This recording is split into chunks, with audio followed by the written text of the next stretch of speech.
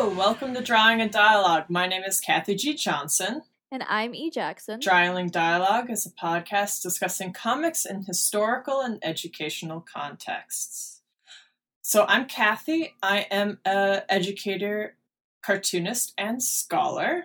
And I am a cartoonist scholar. So today we are discussing Frederick Wertham. Yeah. He is the infamous writer of Seduction of the Innocent, published in 1954.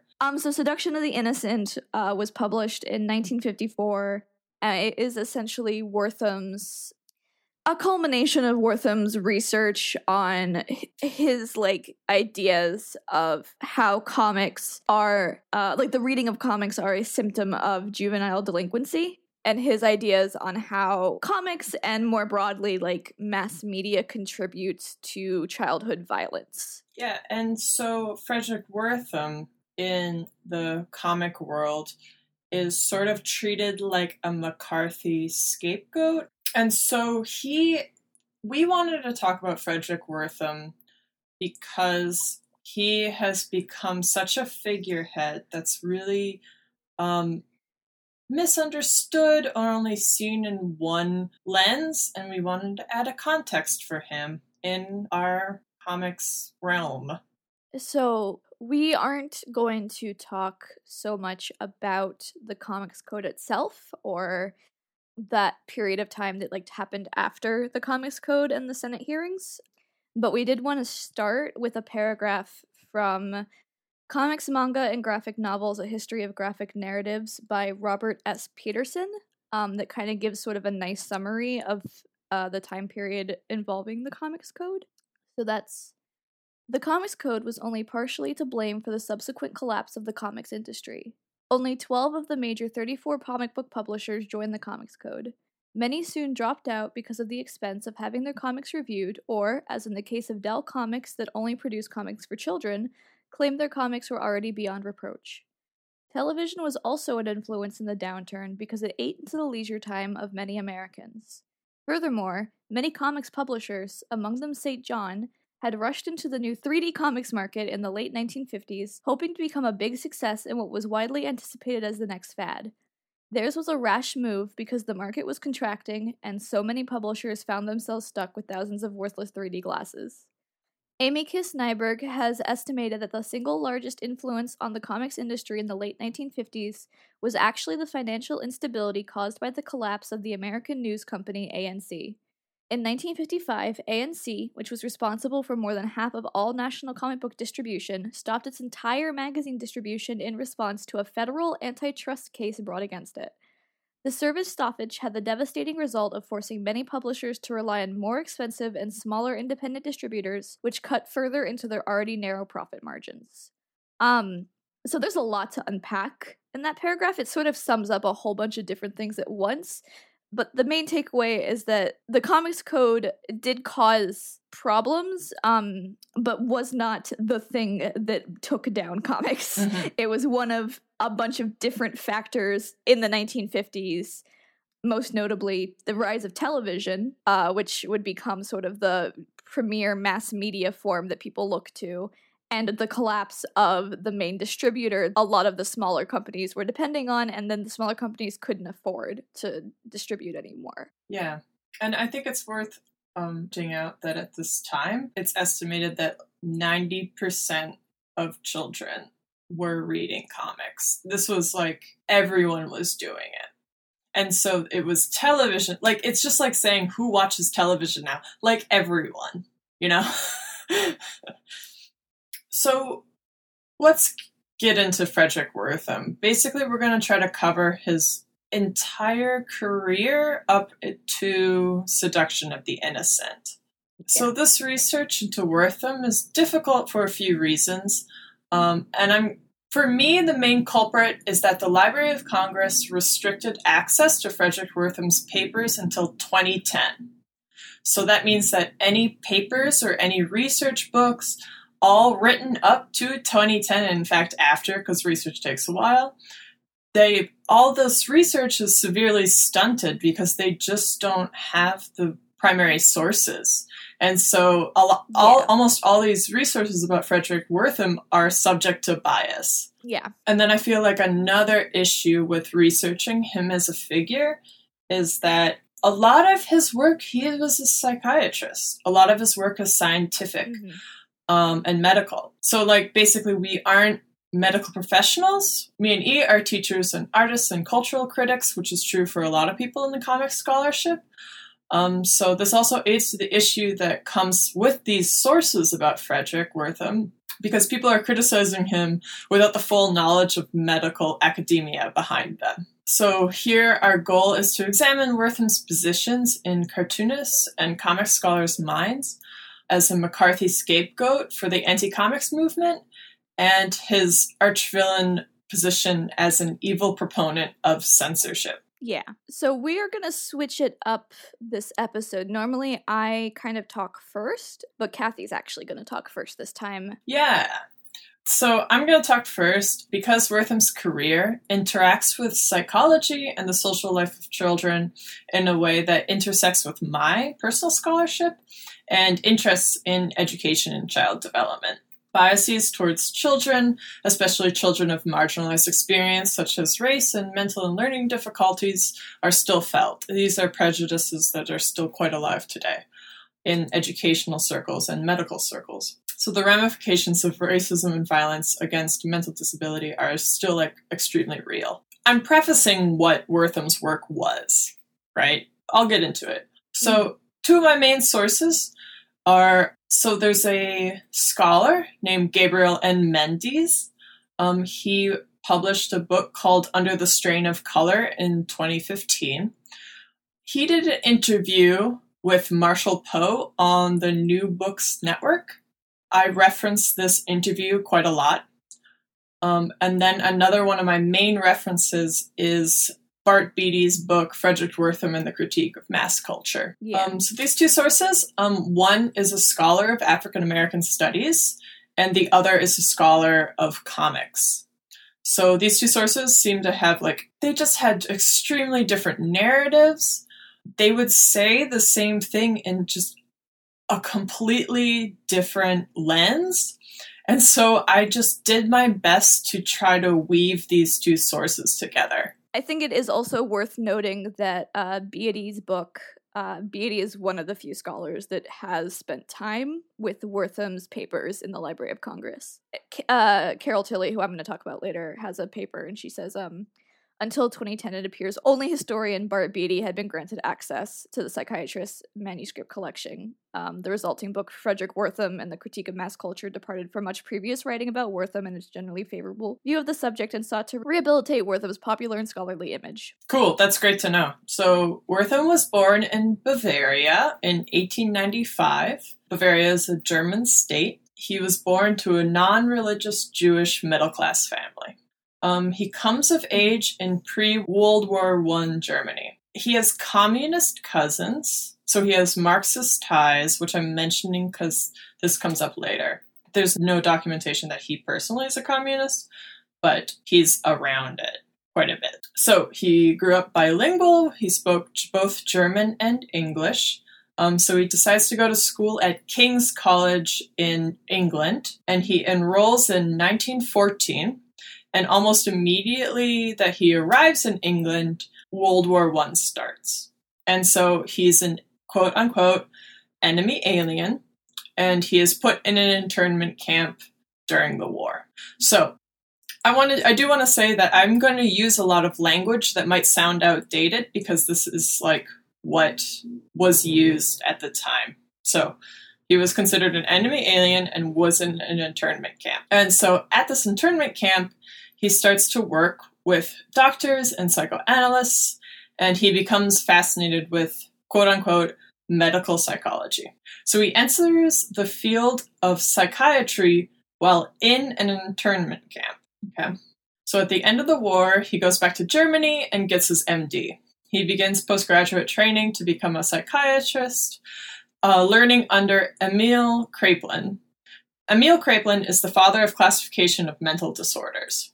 So his mentor is the first to study, document, and treat two major psychoses that they could identify at the time, which is They went under different names, but they are known now as schizophrenia and bipolar disorder. So Kraepelin is reactionary. And this comes up a lot, right? Reactionary psychology. So Kraepelin is reactionary German nationalist who, for Wertham, aligned psychiatry with rearguard politics in an ugly way, marrying conservative reactionary politics and psychiatry that becomes a cautionary tale for Wertham. Okay? So this I got from another source. So I started trying to piece together what I personally know about the history of child development. So at this time, social Darwinism was big. Okay? It did start in Germany. So social Darwinism was a theory at this time which marks the beginning of transition from philosophical to scientific thoughts for child development, human development, right? So up to this point, you got Plato, you got Aristotle, it's all philosophical. This is the start of when people started to try to make it scientific. I'm not saying that this is good. But this is the start of when that starts to shift, okay, for psychology. And so this is strictly a name, right? Social Darwinism, because adding social to the beginning of Darwinism is completely fictional. This is just an attempt. It's not real, okay?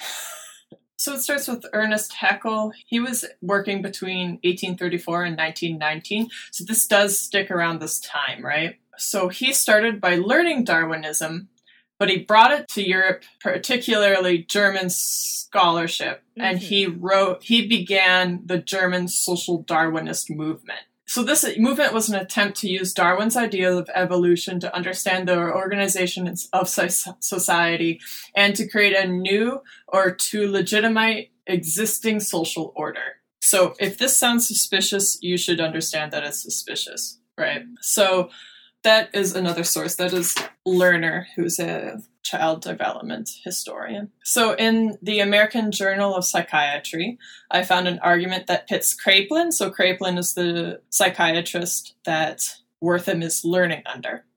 Okay, so I found an argument that pits Kraepelin as an ardent proponent of eugenics and of quote-unquote degeneration theory. So this theory propagated that Again, I'm using these words because this is what these sources say, right? Okay. So this is what propagated that the Aryan race was degenerating into higher rates of mental illness and other conditions due to various undesirables in its midst.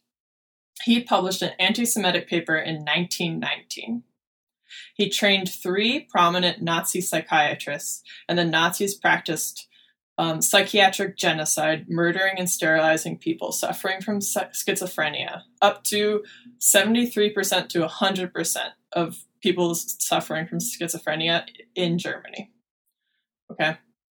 So this is like a part of the Nazi genocide in the Third Reich. Yes. So this is who was teaching Wertham. Mm-hmm. And so Wertham, as a Jewish man, decided to leave and go to the United States. Yeah. Now, what I don't want to do is prescribe how Wertham felt, because we really don't know. But what we do know is in 1922, he leaves Germany and wants to get away. I haven't read anything. I couldn't find a source on his emotions about that. So I'm just saying this is the fact. This is who his teacher was, and this is why he left. Or this is when he left. I don't know the why. Yeah, I'm sure that he probably has spoken about it at some point, but it's, again, without access to his papers, it's hard because a lot of them aren't publicly reproduced. Yeah, and I think we are taking these extremely biased sources and trying to remove bias. Yeah, we're trying to find like a middle ground out of the...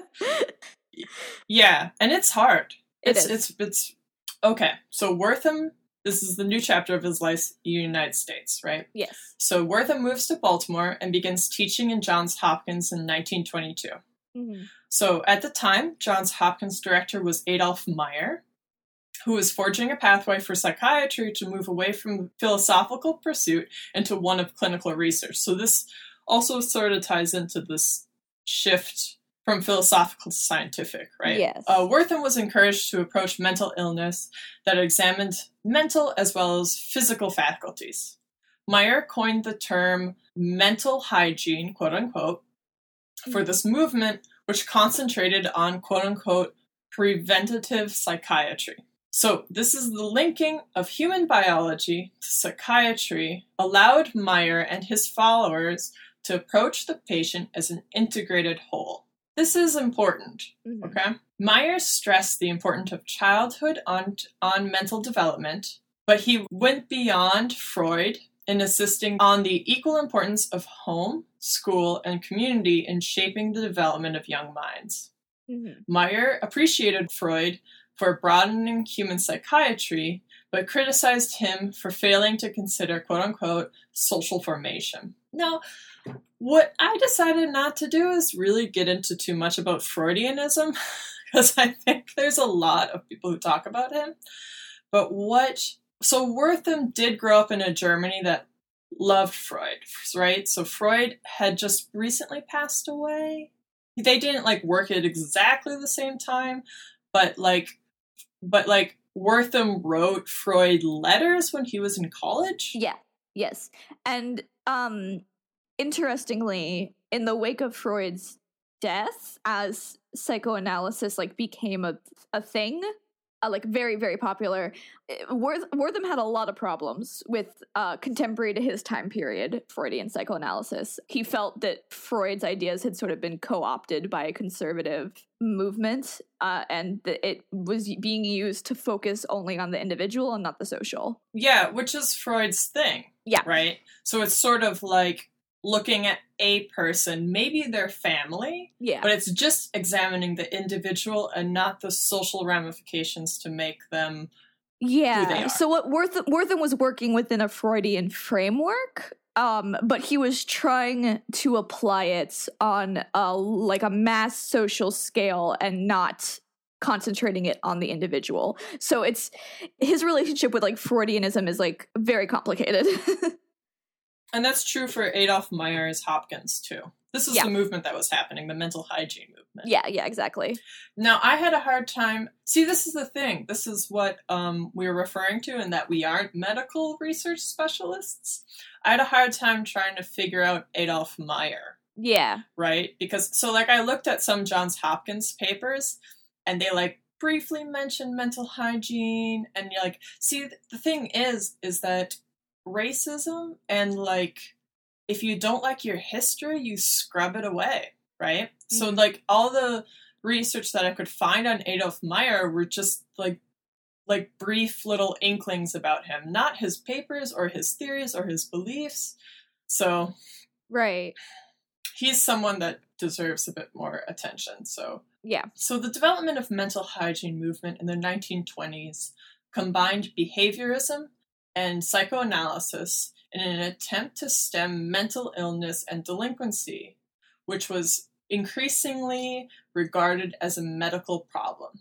So that's conflating delinquency with illness. And delinquency was such a broad term as well that it could mean anything from theft and truancy to daydreaming. Yeah, so behaviorism is the belief that sort of development is all conditioned. So it's fears are learned, not inherited, that value there's a hierarchy placed on raising and parents, and it's sort of rationalizing fears. Right. So that's what behaviorism, the theory of child development. Now, in reference to the mental hygiene movement, we need to be suspicious at all times, right? So at this time, scientific racism was huge. Yeah. So 1924, 2 years after Wertham joined Johns Hopkins, was the passage of the Immigration Act of 1924 in the United States, which involved quote-unquote intelligent testing, a psychiatric test meant to create racial comparisons and show superiority to white people and non-recent immigrant Americans, which I say because Italians and Irish were also victims to the intelligence testing. Yeah.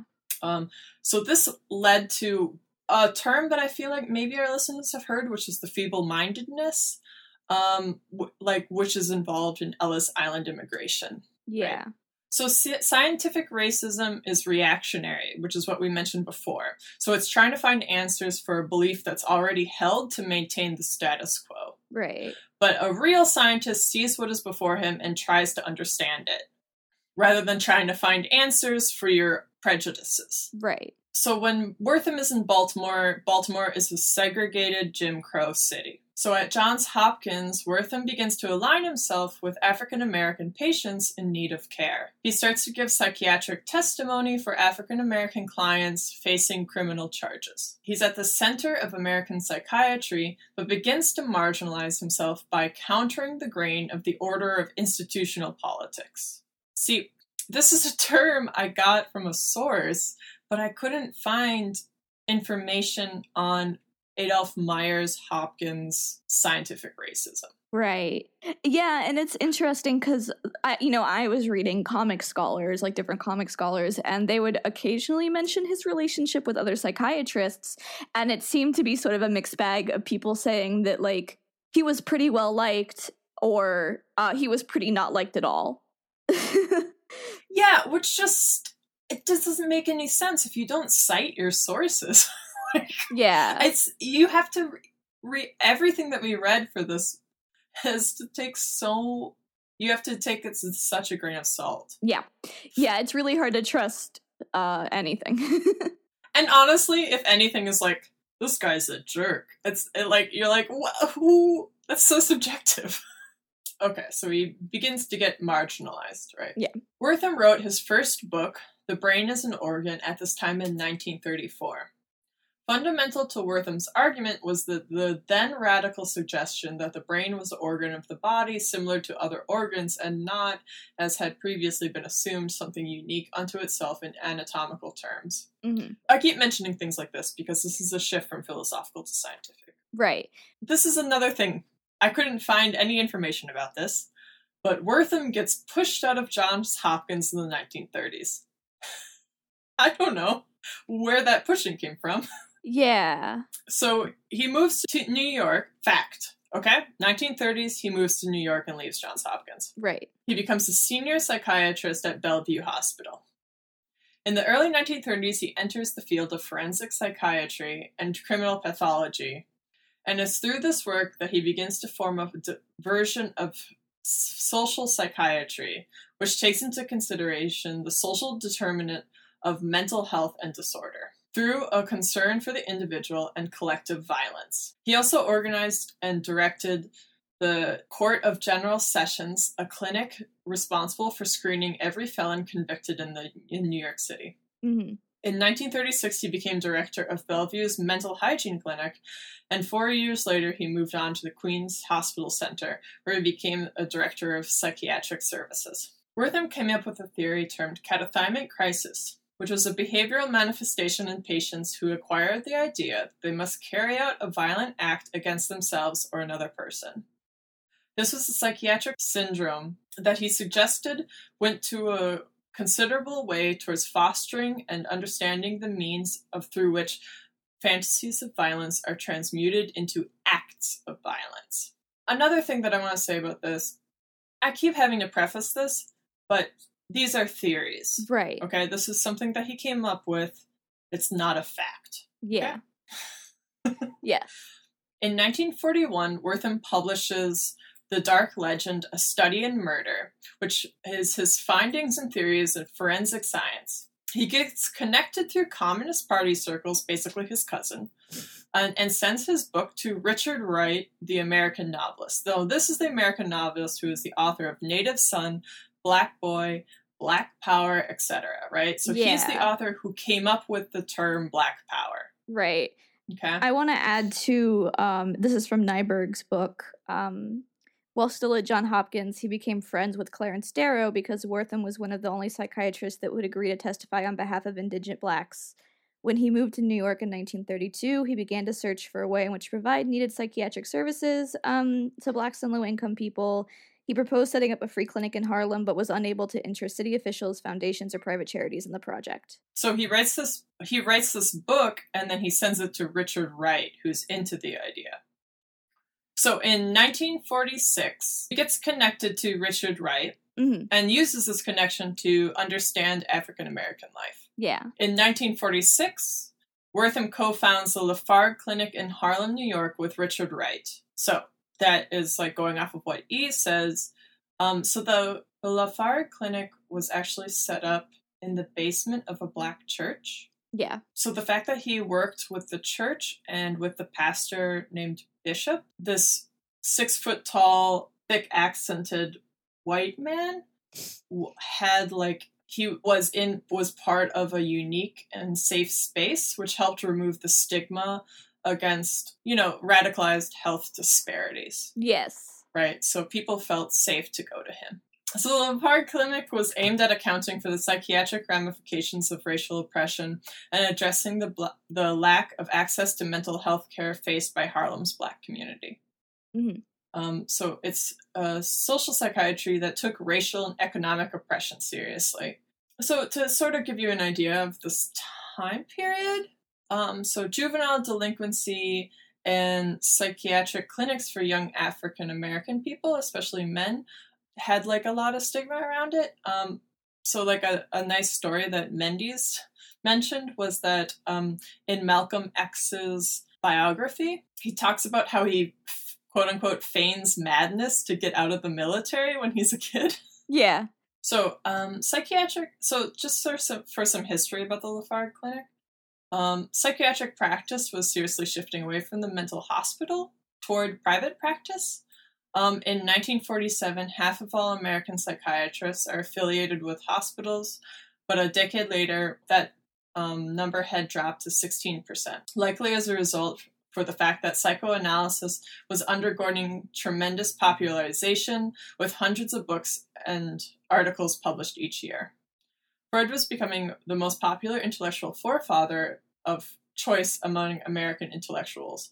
While Freud was correctly focused on the formative power of the family, Wortham wanted psychiatrists to expand the social circle to encompassing the personality-shaping influence of society as a whole. Yeah. So we mentioned this before. This is both in its diagnostic and therapeutic orientation. It's important to take into the social account both diagnostic, right? So you need to be able to take that into account as a psychiatrist. And that's what Wortham's work was, and that's what the Lafargue Clinic was. So while psychiatry at this time was extremely popular, there was no trickle down until this clinic, with explicit attention to the experiences of anti-Black racism and labor or class exploitation. The clinic worked to extend mental health services because little attention was being given to the need of African American and other marginalized communities and the poor in general. This is a quote by Mendes. Wortham embraced psychological discourse and the science of psychiatry as tools to understand Black experiences of modern American society.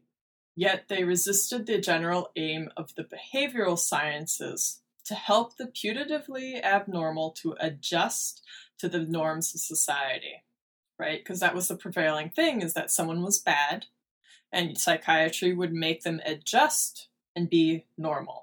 Right? And that's what Wortham was against. Instead, they sought to develop psychiatric thought and therapy that might aid everyday people in confronting social order of white supremacy and capitalist exploitation. To do so, Wortham developed a distinctive version of the, quote, social psychiatry, end quote, and orientation to psychiatric diagnoses and psychotherapy that incorporated the social world of the patient into the overall picture of mental health. Wortham did not coin the term social psychiatry, but in his writings and public appearances, he consistently trumpeted his particular brand of conjoining the social sciences and psychiatry in understanding the sources of personality problems and mental disorders. Social psychiatry was an attempt to reorient the field of mental health care toward a, quote, progressive social point of view. And acknowledging the political nature of his efforts, Wortham explained that social psychiatry, quote, does not introduce social partisanship into psychiatry. Social psychiatry uncovers scientifically its unconscious and conscious presence in the every form of psychiatry that has ever existed. There is no science dealing with human beings that is completely unpolitical. I feel like I've gotten Wortham's viewpoint at this moment in time, and specifically with the Lafargue Clinic, I'm going to start moving on to how we know him best. So Lafargue started to meet its end when Wortham was involved in two prominent social controversies of the day. One being the public school desegregation cases culminating in Brown versus Board of Education, and two being juvenile delinquency debates of the 1950s distilled in Seduction of the Innocent, published in 1954. Wortham becomes a flashpoint in the question of the relationship between mass media in the form of comic books and the questions of juvenile delinquency and violence. What sources contribute to a young person's enacting of violence to themselves or others? At the same time, Wortham is encountering and observing the role of violent crime comic books in the lives of young children at the Lafargue Clinic, and at his work in the psychiatric clinic at Queen's General Hospital. At this time, he is also being asked to participate in the scientific testimony in the two Delaware school desegregation cases that were bundled as companion cases with Brown versus the Board of Education. Now, this is extremely interesting for Wortham, right? Okay, so only in the cases that Wortham participated were Black and white children examined in a clinical setting. The testimony largely focused on the pernicious effects of segregation on the psyches of Black children.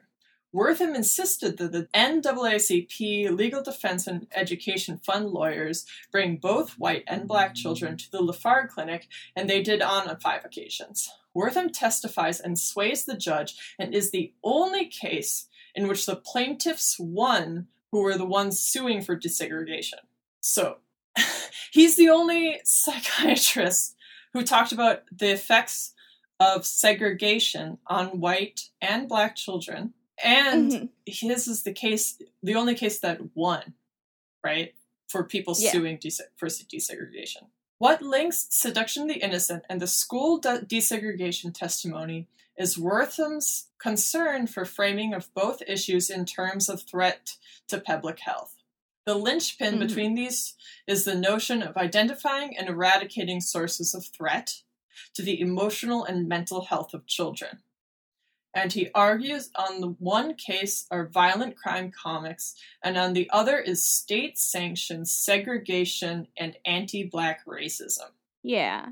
So to kind of transition off that, I actually am going to read a quote from Seduction of the Innocent that I think it kind of sums up what Kathy just said, which is, juvenile delinquency is not a thing in itself. It can be studied only in relation to all kinds of other child behavior, and it is a mass phenomenon which cannot be fully comprehended with methods of individual psychology alone.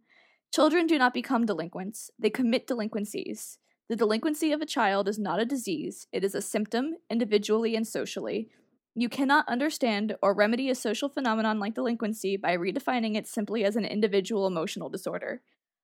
So what I kind of wanted to do in this section was talk about the anti-comics movement as it started before Wortham became involved, because I think there is a common misconception that Wortham began the anti-comics movement, and while he certainly sort of became the most prominent figure in it, he was not the only one by a long shot. The anti-comics movement sort of began in the 30s, pretty much with the advent of comics. It followed on the heels of the same sort of anti-movement around dime novels, which were the previous sort of mass-produced, quote-unquote, cheap literature.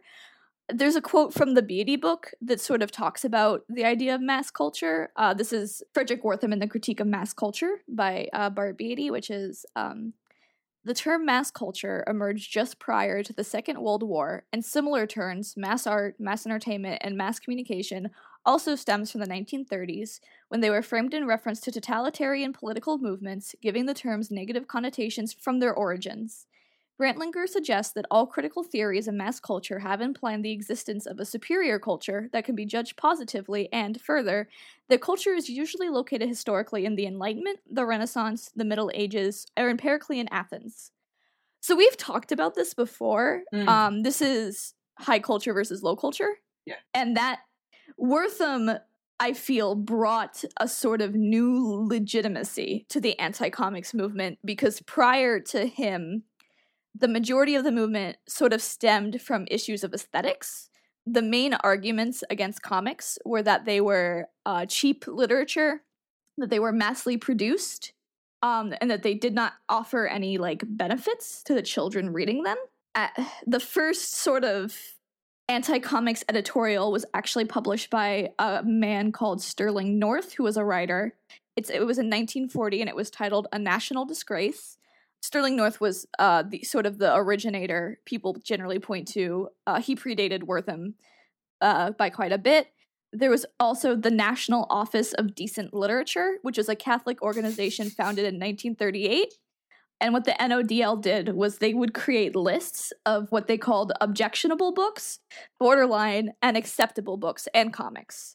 And they would distribute these lists to churches. They would actually encourage people not to make the list public because they were afraid that children would be like, "Oh, this book's objectionable, I have to go get it." Yeah, which happens. But it was meant to be a tool for like parish leaders and parents and educators and librarians, which is a big thing, to know which comics were quote unquote books, all books. They did all literature, but comics also related to our conversation were quote unquote like acceptable literature for children. And I just want to point out, so the first anti-comics paper you said was published in 1940, right? Yeah. And 1941 is when Wortham published his accounts of murder cases. So he's like looking into violence in society at this time too. Yes. The first attempt at a code, actually, before the hearings, was in 1948 by the Association of Comic Magazines Publishers. They would make several attempts at doing a quote-unquote code of essentially self-regulating their own work. Wortham never liked these codes. Wortham was actually pretty strongly against the comic code itself. He felt that the codes didn't go far enough. Like, he didn't trust self-regulation, essentially.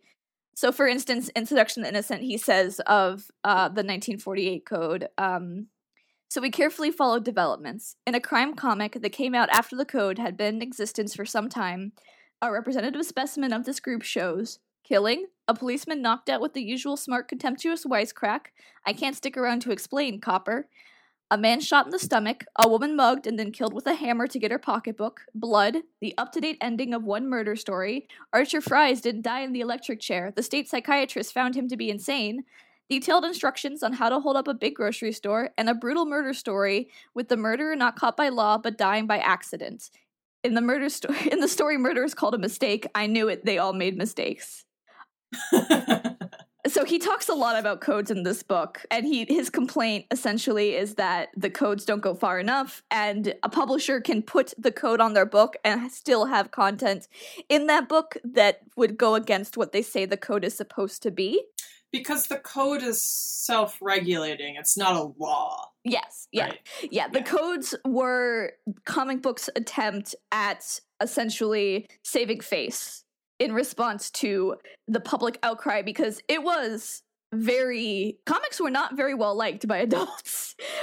There's one thing that I forgot to mention. Oh, go ahead. And that's in all these cases in which Wortham would testify, in all these criminal cases, he was very adamant about not being neutral, and he would always take the side of the person facing conviction. Yes. Right? He would always defend people facing criminal charges. Yeah. Because he blamed society. Yeah, he did not believe in neutrality, essentially. Yeah, and I think that's important. I'm sorry I hadn't mentioned earlier. So, okay. Anyway, he was not big on these codes. His argument in Seduction of the Innocent was actually to just ban the sale of comics to children under 15. Mm-hmm.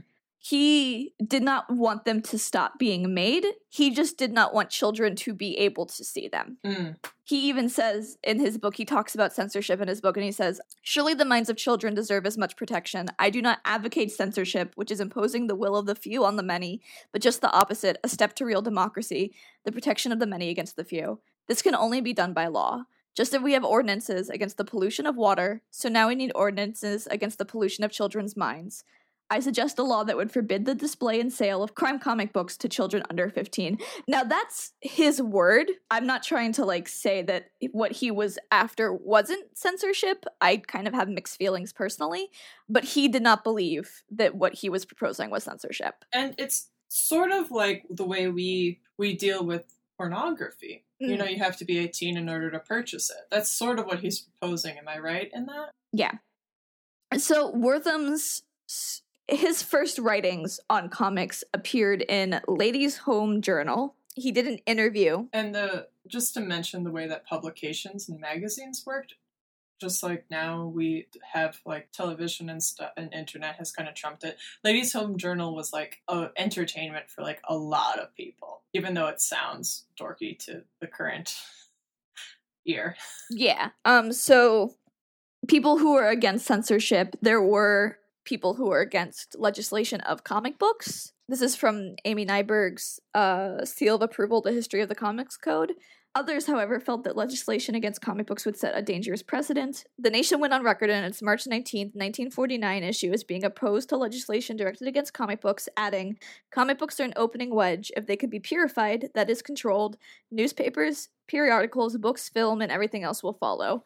But, she notes, while the ACMP, which stands for Association of Comic Magazine Publishers, and the comic books industry had seemingly found allies, most of those who defended comic books against censorship did not condone the publication of crime and horror comic books.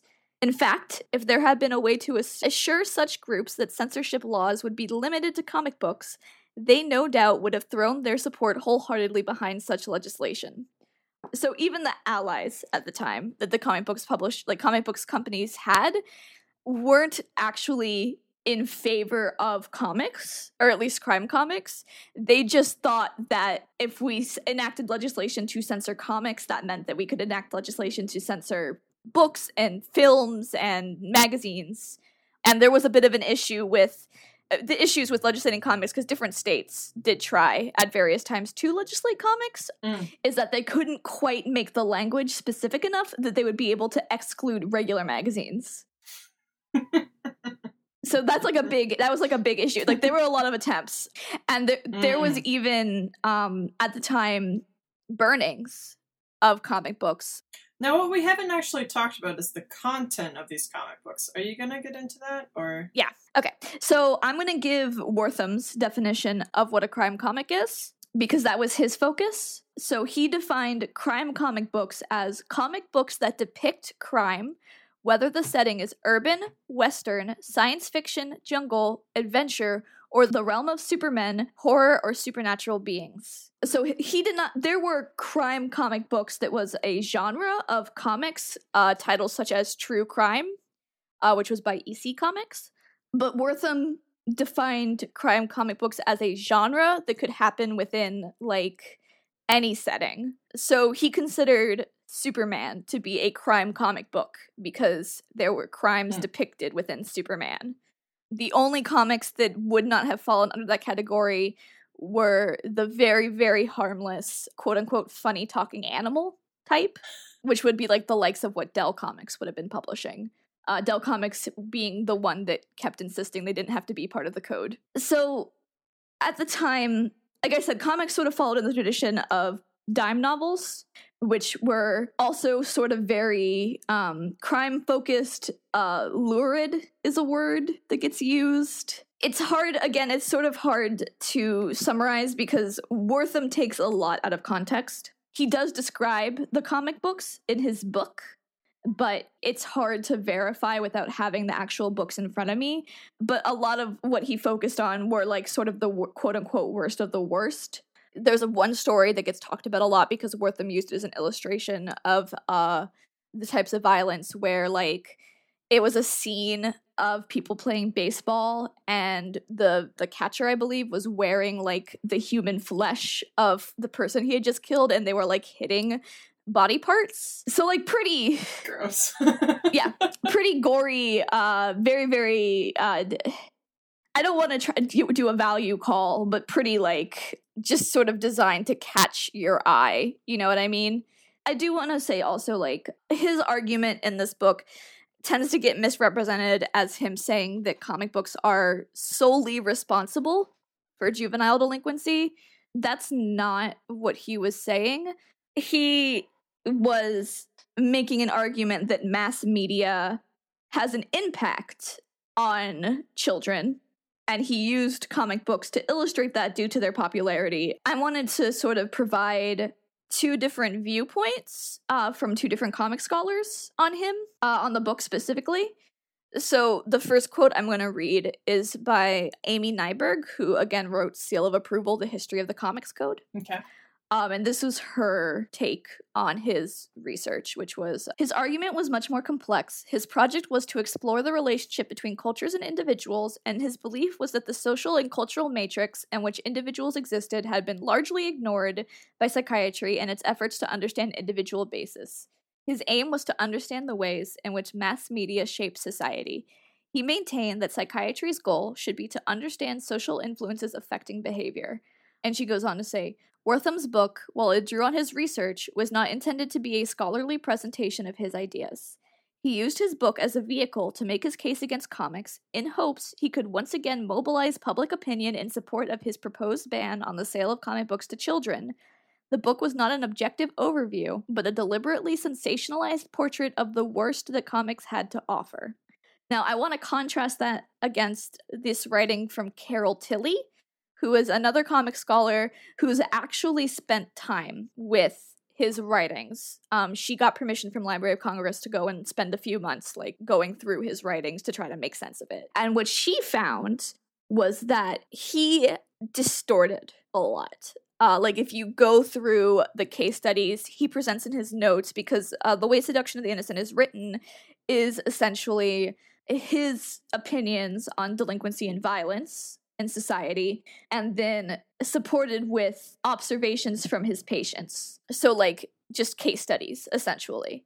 And what she found in going through his notes, because he was a very meticulous note taker, was that he would often distort or change the information, his case studies, to fit his case. So for instance, something one boy would say would become something that four boys told him at different times. Or he would rearrange the things that people told him to make it sound worse on the comics. Stuff like that, which is definitely incredibly unethical. Like, don't get me wrong. That does still follow what Nyberg's conclusion is, that it's a sensational publication. Yes, yeah. No, I don't know if Nyberg was aware, because Seal of Approval came out in 1998, so that would have been well before Tilly would have come out and like explained the discrepancies. Yeah, so Tilly did the scholarship research to actually say that. Nyberg is just sort of going off what she read. Yeah, so Tilly, and we'll obviously have PDF linked in the show notes, but she literally breaks down the discrepancies and but line by line. But she says, yet, in light of the source evidence now available for independent verification, Wortham's book appears clearly to be an attempt at cultural correction rather than an honest report of scientific inquiry, rather from a psychiatric or social science perspective, a conclusion that has long been the source of speculation. So she's agreeing with Nyberg, but she has the actual, evidence, essentially, to back it up. Yeah, cool. Although his work contains no overt references to Frankfurt School theorists such as Theodor Adorno, Wortham's rhetoric advances a similar argument. For him, mass culture and capitalism, as embodied by the coarse world of comics, was not, perhaps, a triumph of fascism over true art and culture, but a real threat to a healthy society. She goes on to say, I want to be clear, however, that my intent in highlighting Wortham's falsifications is not to add my name to the list of the psychiatrist detractors. In fact, I find myself conflicted about Wortham. Having examined thousands of pages of documents that he created and collected, I discovered that he had a genuine passion for children and their welfare, though it is difficult to document that passion meaningfully. At the same time, he gave readers a clear indication that rhetoric must trump evidence.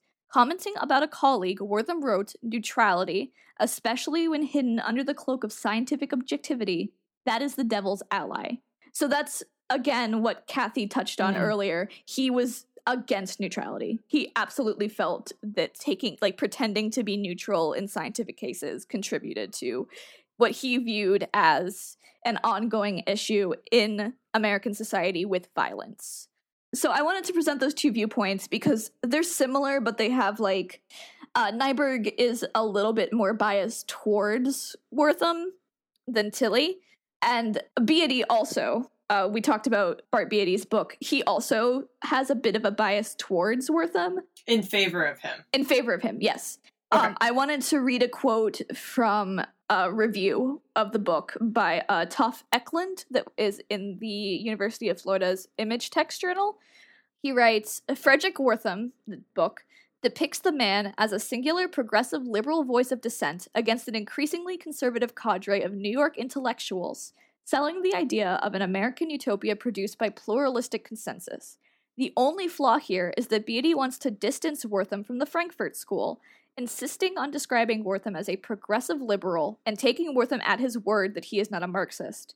This despite Wortham's defense of the Rosenbergs, his expressed desire to write a book reconciling Marx with Freud, his consistent anti-corporate stance, and his absolute privileging of children's safety over the freedom of the press. Wortham's view of the government is clearly socialist Marxist, though he was probably never a card-carrying communist. But his cousins were. Yeah, his cousins also were.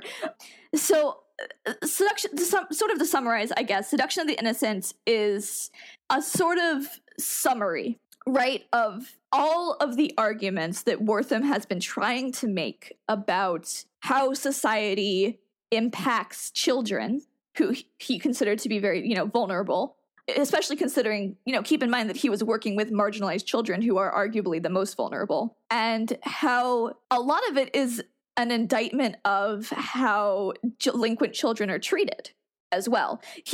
Comics were sort of the vehicle that he chose to use, and a lot of people, there is a common sort of question amongst scholars about Wortham as to whether he sort of dedicated himself to comics as a way to gain fame, like just gain notoriety, because it was such a controversial and highly publicized issue.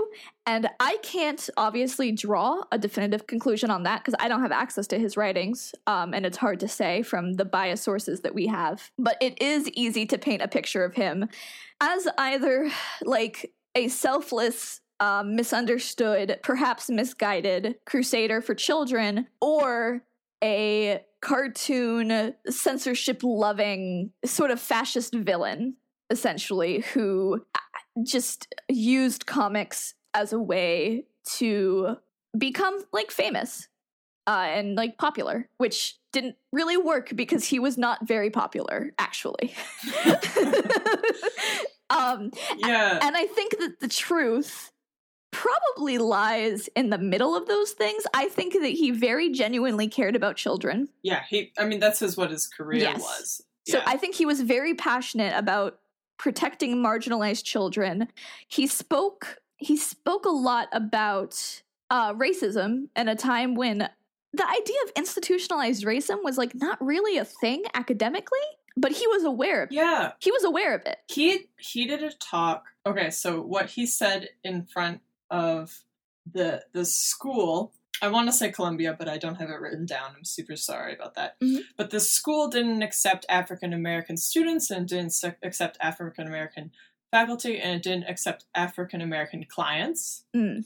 And he stands up there and says, social psychiatry affirms that the historical development of society and its use or abuse of science periods may occur which seeming adaptation become maladaptation, adjustment becomes maladjustment, normality a burden. In short, the physician becomes sicker than his patient.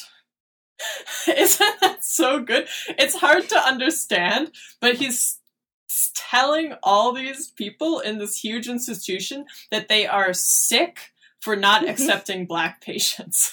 Yeah, and I want to follow that with a quote again from Beatty. He argued that each found its basis not in the psychology of individual leaders, a common assertion that Wortham found absurd, but in the fundamental logic of capitalism. He therefore made great efforts to enumerate, for instance, the economic underpinnings of Nazism. He described racism as a form of potential violence closely akin to colonialism. And I do want to be clear that I'm not condoning some of what he's written in Seduction of the Innocent, because there's a lot of, for all that he says about juvenile delinquency and racism and things that generally I personally find still prescient today, he does, go off on how Wonder Woman frightens boys because she's very masculine, and like homosexuality is deviance. Obviously, he does talk about Batman and Robin as a homosexual relationship. This, of course, being a time when homosexuality was still considered delinquency. So I don't want to say that Seduction of the Innocent is good. It is a very, very sensationalized book written to scare parents. In a very specific time. Yes. And context. But I also think that there are parts of it that are worth reading and understanding how they could apply today, and how a lot of his thoughts about violence, he felt that violence was the opposite of communication. He felt that society created and condoned violence in children, and that to correct violence in children, you had to correct society and not blame the children. Because that was the thing, is that people tend to, he even disagreed with a lot of anti-comics crusaders, because a lot of people would say like, oh, comics are bad, but they only affect children who are abnormal. And his argument was, no child is abnormal. Cool. Yeah. So you have a thing you want to say about the Lafargue, correct? Yeah, I wanted to wrap up what happened with the Lafargue Clinic. So this is from Mendez.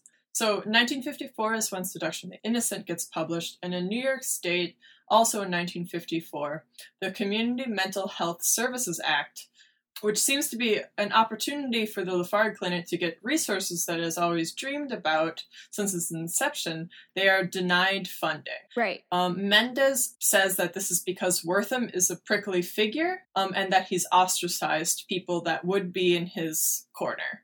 We can also bring in what E has previously said, that even though the Community Mental Health Services Act was meant for areas of poverty, the Lafargue Clinic was the first. It was a grassroots organization, so there might be more to that story than just Wortham, right? So in 1954, the clinic itself doesn't get funding, but it hangs on until 1958. But 12 years is a long time for a DIY grassroots institution building, seeing thousands of patients. Mendez argues that the model of the clinic is picked up in a later iteration in the community mental health movement of the 1960s. So just to show sort of the individual legacy, one of the volunteers for the clinic in the 1970s, she becomes the New York Commissioner of Public Health. So she cut her teeth at the Lafargue Clinic in terms of public health and a humane practice of psychiatry. So this is sort of, I just wanted to talk more about child development and sort of where we are in these theories, right? Right. So it was not until 1958, so this is 4 years after Seduction of the Innocent. It wasn't until 1958 that the publication of Hereditary Environment and the Question of How, which is written by Anne Anastasi, did human development scientists stop their pendulum swinging between nature and nurture and even start to accept that children are affected by both their environment and their hereditary. Okay, so nature versus nurture, 1958, it's just like Anastasi is just like, it's both. Stop arguing, it's both. Okay. Right. And part of the argument, this is still super common. People don't understand that people develop in nature and nurture, right? So part of Anastasi's argument was that to be deaf, for a child to be deaf, was considered a mental disorder until they started to realize that you just get a special school. You just teach them in different ways. It's because deaf children were going to the same schools that hearing children were at, and they couldn't learn. And so they were considered mentally deficient. Right. So it just shows that it's just like nature, it's the nature of the child, but it's also the nurture of the school. Right. Right? So that's just the example that she uses. This is pertinent, okay? And then it's not until 1996, 21 years ago, did child development researchers propose a framework for an integrative model for the study of development of the competencies of minority children. Okay, let me break this down. It wasn't until 1996 did child development researchers even begin to propose that children of marginalized experiences develop differently than children of the majority. So, like, there's no research. Research is just, it's like, it's hard to get the scientific realm to even accept marginalized experiences. Yes. And even look into it. So the spiritual legacy for the Lafargue Clinic offers to contemporary scholars and practitioners, us, a model of intervention that foregrounded the social context and experience of forms of oppressive life circumstances on race and labor inequality. Mm-hmm. A lot of contemporary practitioners are still struggling with questions around cultural competency, structural competency, etc. They're struggling against the hegemonic approach to psychiatry, and it continues to reign. All I'm saying is that there's a legacy that the Lafargue Clinic has. So I have two more things very quick. I wanted to talk about, so Wertham's core assumption in Seduction of the Innocent is that looking at these images of violence and racism and sexuality would inspire children to commit acts of violence. So was he correct, like, at all about that, right? So it wasn't until 1965 that psychologist Albert Bandura did research that revealed that children's aggressive acts were partly influenced by what they observe. In general, the more aggressive the people or films that children observe, the more aggressive the children act. Later research has shown that viewing violent acts on TV and in the movies affects people in other negative ways. It decreases viewers' concerns about victim suffering, it decreases viewer sensitivity to violent acts, and it decreases the likelihood that viewers will emulate the aggressive acts depicted in the show or movie. This is from Violence in the Media, which is a page on Psychology's Today Research and Action. They talk about this. They say that, interestingly, and this is contemporary, they don't have a date on this page, but this has at least been put up in the past, 10 years. They don't date the page, but, the research they link is fairly recent. Interestingly, being aggressive as a child did not predict watching a more violent TV as a teenager, suggesting that TV watching could be a cause rather than a consequence of aggressive behavior. However, later research by psychologists Douglas Gentile and Brad Bushman, among others, suggested that exposure to media violence is just one of several factors that can contribute to aggressive behavior. Other research has found that exposure to media violence can desensitize people to violence in the real world, and that, for some people, watching violence in the media becomes enjoyable and does not result in the anxious arousal that would be expected from seeing such imagery. So it seems to be, based on what I've read, the contemporary, nowadays, the conclusion is that engaging in violent media will not automatically make you a violent person, but it can desensitize you to experiencing it. Yeah, there's a difference between having the violent act to becoming violent yourself. Right.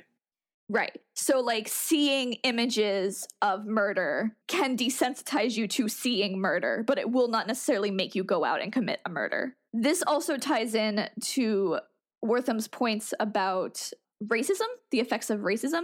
So he argued in Seduction of the Innocent that racist stereotypes, which were incredibly prevalent in comics at the times, inspired feelings of prejudice in children as young as 4. And I have a quote here from an article by Precious Stevens from Georgetown University's Novice Journal, GNOVIS, called Technology and the Dehumanization of the Black Body. And she says, dehumanization strips individuals of their human qualities, attributes, and rights. It does not happen overnight. It is an ongoing social and psychological process that enables us to see individuals as less than human and legitimize increased violence or justify the violation of basic human rights. Although regularly seeing black bodies harmed on our television, laptop, and smartphone screens may evoke sympathy, in actuality, it contributes to the dehumanization process.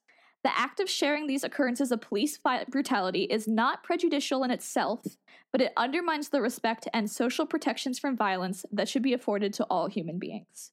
So that also ties into something Wertham said in comics. He was commenting on how women are portrayed, and he brings up the point that non-white women were the women that were always portrayed nude, which he argued created a sense that non-white women were subject to a sort of moral indecency that white women were pure. He was basically saying that that inspired the idea that white women were pure and non-white women weren't. And he argued that that would have an effect on the psyches of children as well. So nowadays, it is generally understood that images do have an effect, like mass exposure to images.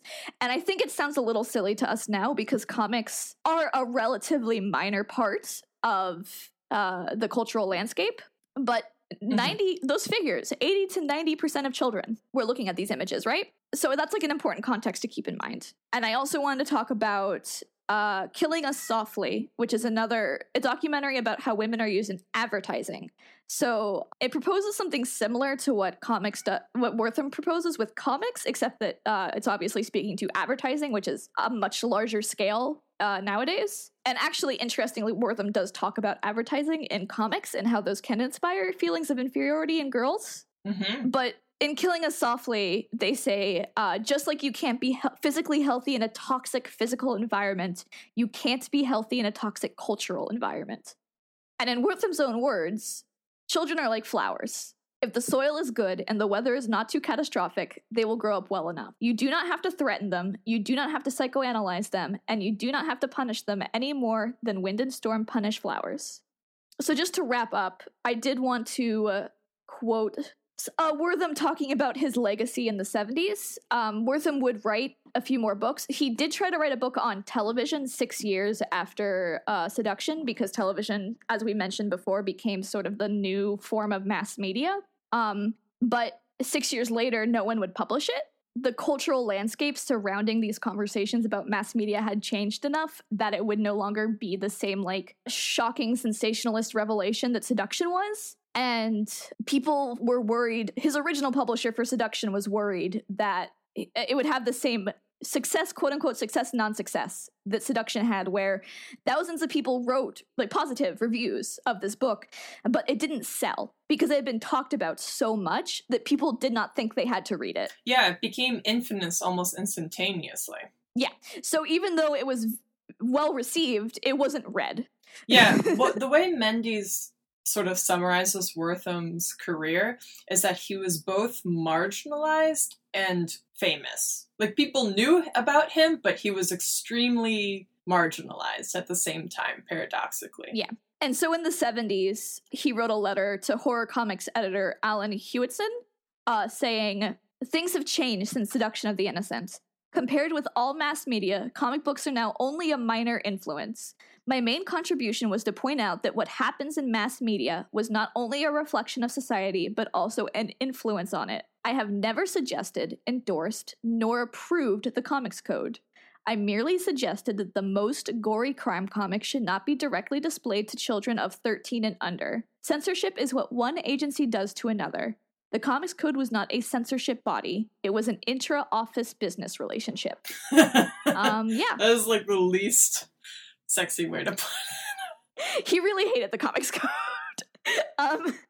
But yeah, so I guess my take on Wertham is like Tilly. I am ultimately just conflicted, and I think I would encourage anyone who is curious about him at all or hates him or even likes him, although I don't know anyone who just likes him offhand, to find Seduction of the Innocent, because you can get copies of the libraries. There are PDFs online, and, you know, spend some time with it and draw your own conclusions, because you don't have to agree with him or think that he wasn't contributing to censorship, whether he said he was or not. You know, that's all sort of hard to pin down at this point, just because of the lack of accessibility to these resources. But I think it's, you know, worth knowing the history, you know, and like knowing what his actual words were. Yeah, and I think my efforts with this podcast were to use Wertham as an example of a man of his time. Mm-hmm. And what he was working within and what he was contributing. Right. So, like, I think a lot of his work was cool. Yeah. I think it was good and cool. Yeah. That's the thing, right? Is that so much of what I read in Seduction of the Innocent, I could apply to ongoing conversations that we're having now about the role of comics in national discourse. And even his work against white supremacy. He was working within psychiatry and telling them that they were doing a bad job for they had discriminatory practices and they weren't being good medical professionals. Yeah. So, whether you think he's a sellout or a visionary or just a jerk, like, that's what we got. That's our... I know, it's hard. We don't want to be biased here. Yeah, exactly. Yeah, we just want to tell you the facts and do our best to present them. So yeah, all I can give you is what other scholars have said and what Wortham's own words are. Mm-hmm. So that was the Wortham special. Thank you so much. This was Drawing a Dialogue. I want to thank Downtown Boys for their song Wave of History. It's off their album Full Communism. They just started a tour, so they might be coming to your city. You should go see them. They're awesome. So you can find out more about the podcast on comicarted.com. You can email us at drawingadialogue@gmail.com. Send us your hate letters about Wortham. You can also follow us on Twitter at drawadialogue, and you can just tweet us if that's easier for you. You can follow me on Twitter at EHETJA. And you can follow me at Kathy G. John. So what are you reading, Kathy?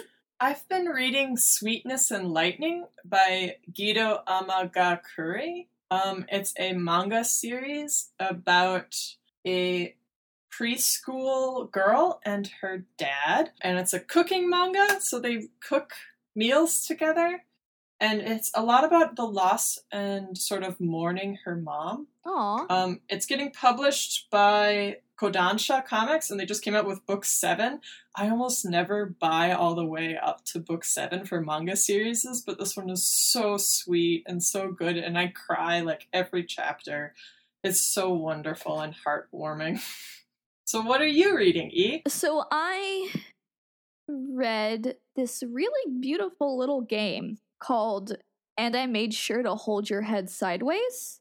It's by, I'm so sorry if I mispronounced this, but it's by Jenny Zhao Hyaisa. I don't know how to say that last name, I'm sorry. And it was made for a Flat Game Annual Jam in 2016, and it's like a very interesting game mechanic where you just sort of move your keys to sort of like scramble and unscramble these sort of scribbled pixel drawings as the story is told. And it's like a really beautiful mechanic that I hadn't seen used before, so I liked it a lot. Wow, that sounds awesome. Yeah, I'll send it to you. It's really quick to play. Okay. Thank you very much. Thank you. Farewell to our intrepid volunteers. Every time.